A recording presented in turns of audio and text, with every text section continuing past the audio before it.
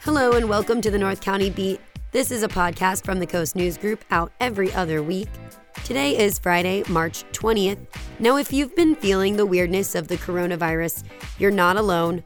We are going to give you the rundown on what that situation is like here in North County, as well as what our community is doing to help out during these unusual times. But before we dive into that, we want to thank our sponsor, Cox Communications. Their state-of-the-art GigaBlast internet services help families stay connected online during school and office closures. More information is available at cox.com. Okay, now it's time to get into some of the headlines from this week in North County. Before we talk about the coronavirus locally, we wanted to share a bit of news out of Escondido on the passing of Councilman John Masson. He passed away last week at the age of 55. Masson served on the city council off and on since 2012. During that time, he served as deputy mayor and a member of several committees. A longtime Escondido resident, Masson is survived by his wife, Tricia, and their two children, Nick and Taryn. Now, looking at the coronavirus pandemic, COVID-19 continues to affect people across the country. On Thursday, Governor Newsom declared a shelter-in-place order for the state of California, meaning that residents are not to leave their homes for anything other than grocery shopping and medical visits. It's now just time to absorb and recognize that we need to change our behaviors in a way that meets this moment and allows a recognition that this moment will pass. These shelter-in-place rules are similar to ones that are already happening in Fresno and the Bay Area and other cities in the state. We don't yet know what this will look like in San Diego County, but we're learning more about this situation by the minute.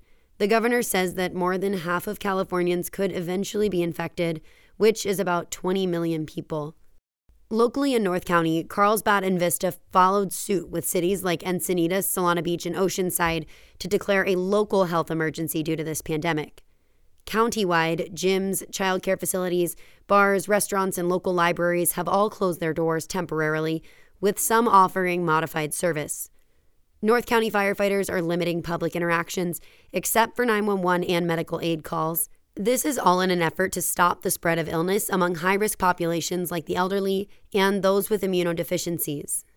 The notion of others doing good for the well-being of the vulnerable in the community is really at the fabric of the entire strategy here. That was former San Diego Medical Director Dr. James Dunford.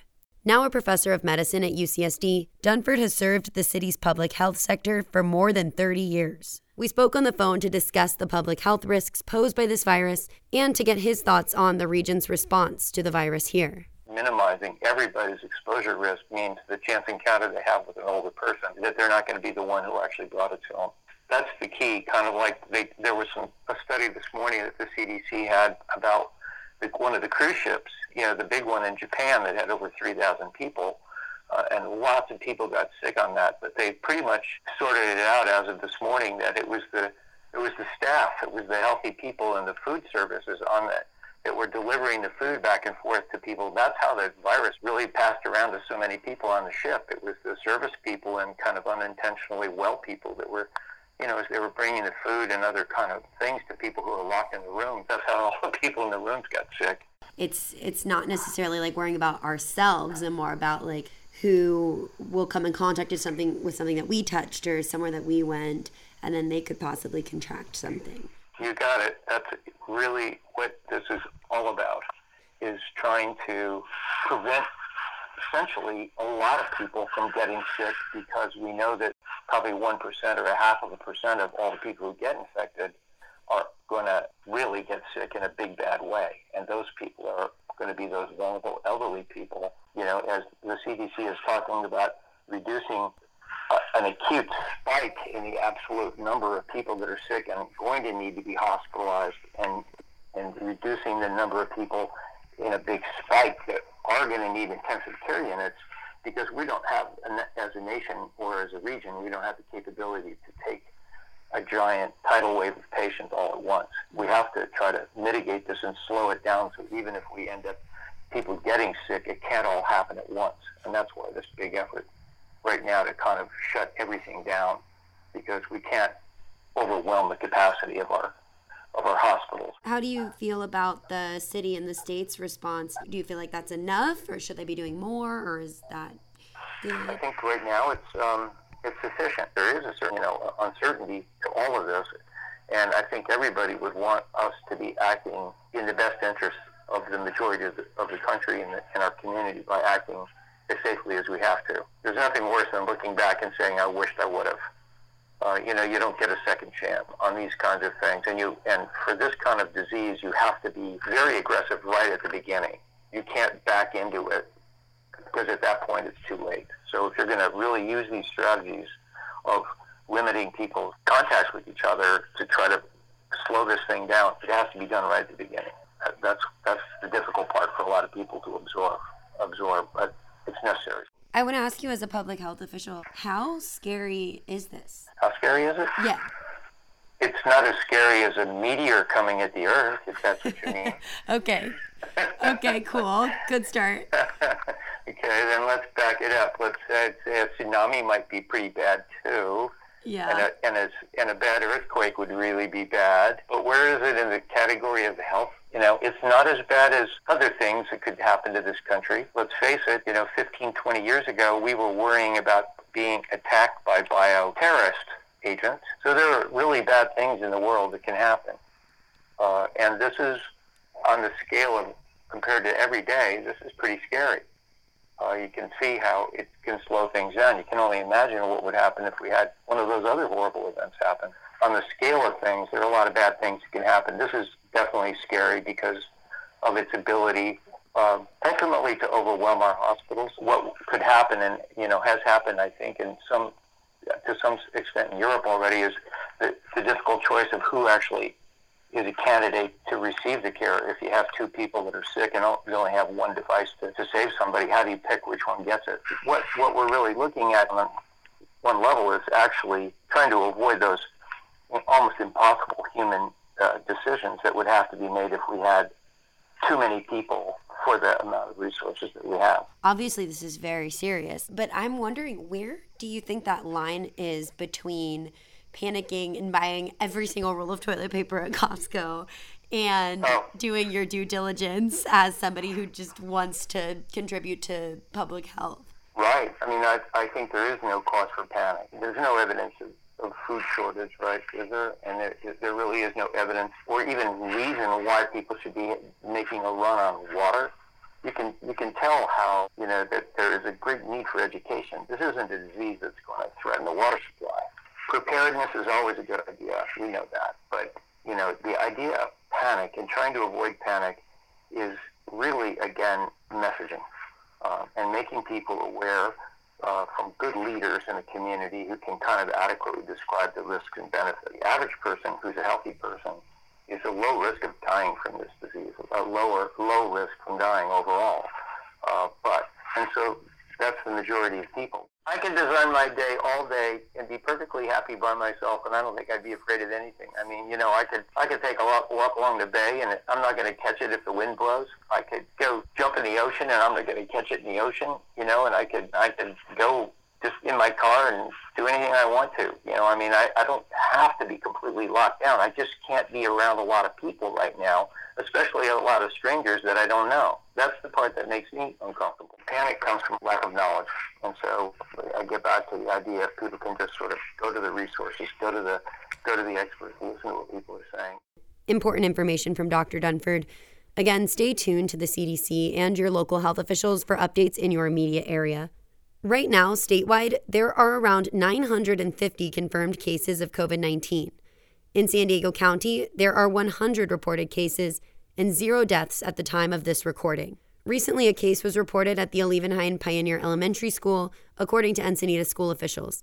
That person is in isolation, and health officials are reaching out to those that they were in contact with. There is no word on whether they are a student, teacher, or staff member. You have reached the Scripps Health Coronavirus Nurse Line. As you can hear, there are also efforts to combat the virus locally. If you're experiencing fever and or respiratory symptoms, please remain on the line and the next available representative will be with you shortly. The Scripps Health Coronavirus Nurse Hotline is staffed 7 days a week to help folks get screened for the virus without having to come into the facilities. If you feel like you are having symptoms, which include, among other things, a dry cough, fever, shortness of breath, you can call the hotline at 888-261-8431. On the test kit front, life science company Thermo Fisher Scientific, which is headquartered both here in Carlsbad and in Massachusetts, just created a kit that can find out within 4 hours if someone is positive for COVID-19. President Trump even called them out in a speech he gave last week. I'd like to thank Thermo Fisher. The FDA's goal is to hopefully authorize the application within 24 hours. It'll go very quickly. It's going very quickly. The company has 1.5 million kits in stock right now, and they plan to create 5 million by April 3rd for shipment. As more people start to self-quarantine to stop the spread of illness, residents and businesses alike are lending a helping hand where they can. Coastal Roots Farm in Encinitas continues to operate its Pay What You Can farm stand with heightened sanitary measures. On Facebook, the Buy Nothing group in Vista is stronger than ever as people begin to exchange cleaning wipes and other products that are fresh out on the grocery store shelves. In Carmel Valley, resident Brian Frazier is young and feeling healthy, so he posted on the Nextdoor app offering to help neighbors with everything from online communication setups to grocery store runs. Went and picked up some groceries, a single mom with 3 kids.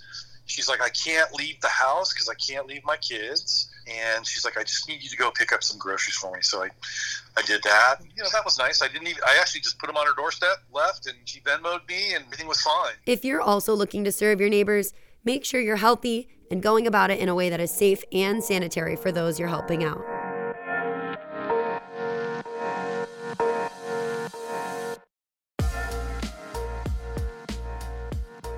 So I think we can all agree that life in the COVID-19 self-quarantine space has been anything but business as usual. Bring your feet hip width, stack your palms, lift your knees to your chest. Go lift and lift. Take that, for example.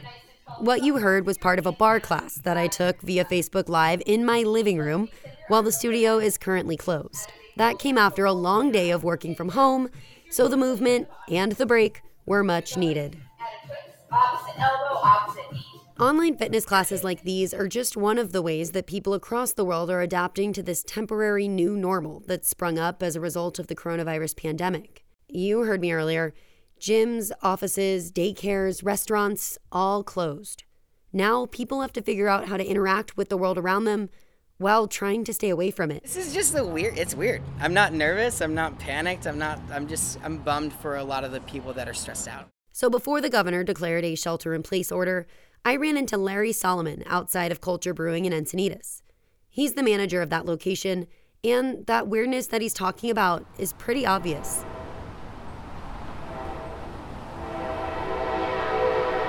Sure, there are a few cars passing by, and the trains are still running, but the sidewalks are practically empty, and the bars and restaurants are bare.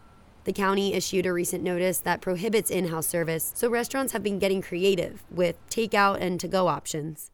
At the Culture in Encinitas, they're selling beer to go, offering a discount on merchandise, and we're actually able to cater to people ordering online, so it's just ready for them to just come pick it up, so which is pretty new for us. We've never done anything like that. The small businesses up in Carlsbad are taking a similar approach, finding ways to sell their products while keeping interpersonal contact to a minimum. They're doing this where they can, but Christine Davis, executive director for the Carlsbad Village Association, says it's challenging. They're trying to adapt, make changes, and but when people don't want to come down to the village or go shopping, they can make all the changes they'd like, and if the people aren't there, there's nothing that's going to come of it. With the new normal telling you to stay in quarantine, people really aren't getting out and about.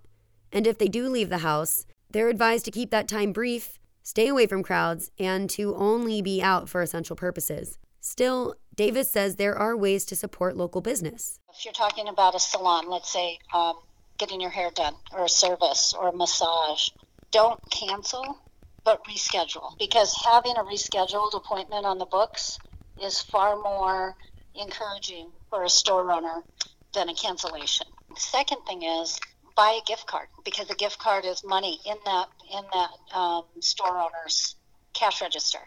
And gift cards are great. So if you don't feel like going inside and spending a lot of time shopping, you can still buy a gift card. And if you want to help your local fitness studio out, there are ways to do that too. Elise Garbosa owns Be Move Dance Connect, a dance studio in Encinitas catering to adults and teens.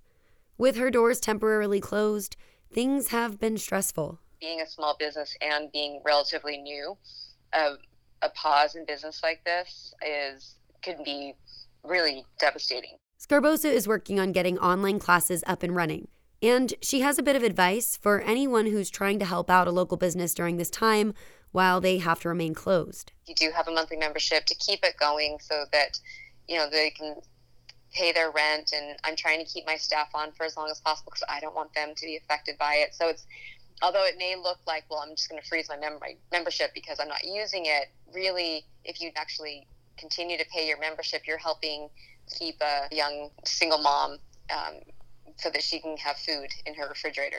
And overall, the business owners I spoke with are actually pleasantly surprised by the community support they've been receiving, like Solomon at Culture. I have had a lot of people from the community just walk up and say, Larry, what are you guys doing? Here, let me help you out. Let me buy some beer from you. So it's been pretty cool. And Davis has also felt the love. I feel like so far the message on social media has been very positive, and people are being very kind. And I like that. That leads me to believe that when this is all over with, we're going to come back so strong. There's no telling how long the coronavirus pandemic will stick around for. It could be weeks, it could be months. Either way, small businesses will be affected, and the owners encourage you to keep supporting them however you can, whether that's keeping your dance membership going or just ordering a beer online for that next virtual work happy hour. By the way, if you want a deeper look at how bar and restaurant owners are coping with the coronavirus quarantine orders, check out the Coast News Cheers column from Ryan Wolt. He had a great piece on that this week, and you can read it in the print version or on thecoastnews.com. Yes, I'm stuck in the middle with you, and I'm wondering what it is I should do.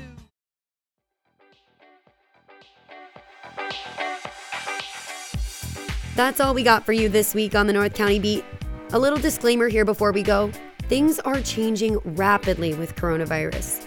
Please be sure to check out your city's websites for more up-to-date information and resources to stay informed and healthy during these crazy times. Our next episode of the North County Beat is out on Friday, April 3rd. Before we go, we want to thank a couple of people. Our contributing reporters this episode are Tawny McCrae, Steve Petersky, and Hua Kwok. Our editor-in-chief is Jordan Ingram. Our associate publisher is Chris Kidd. And our publisher is Jim Kidd.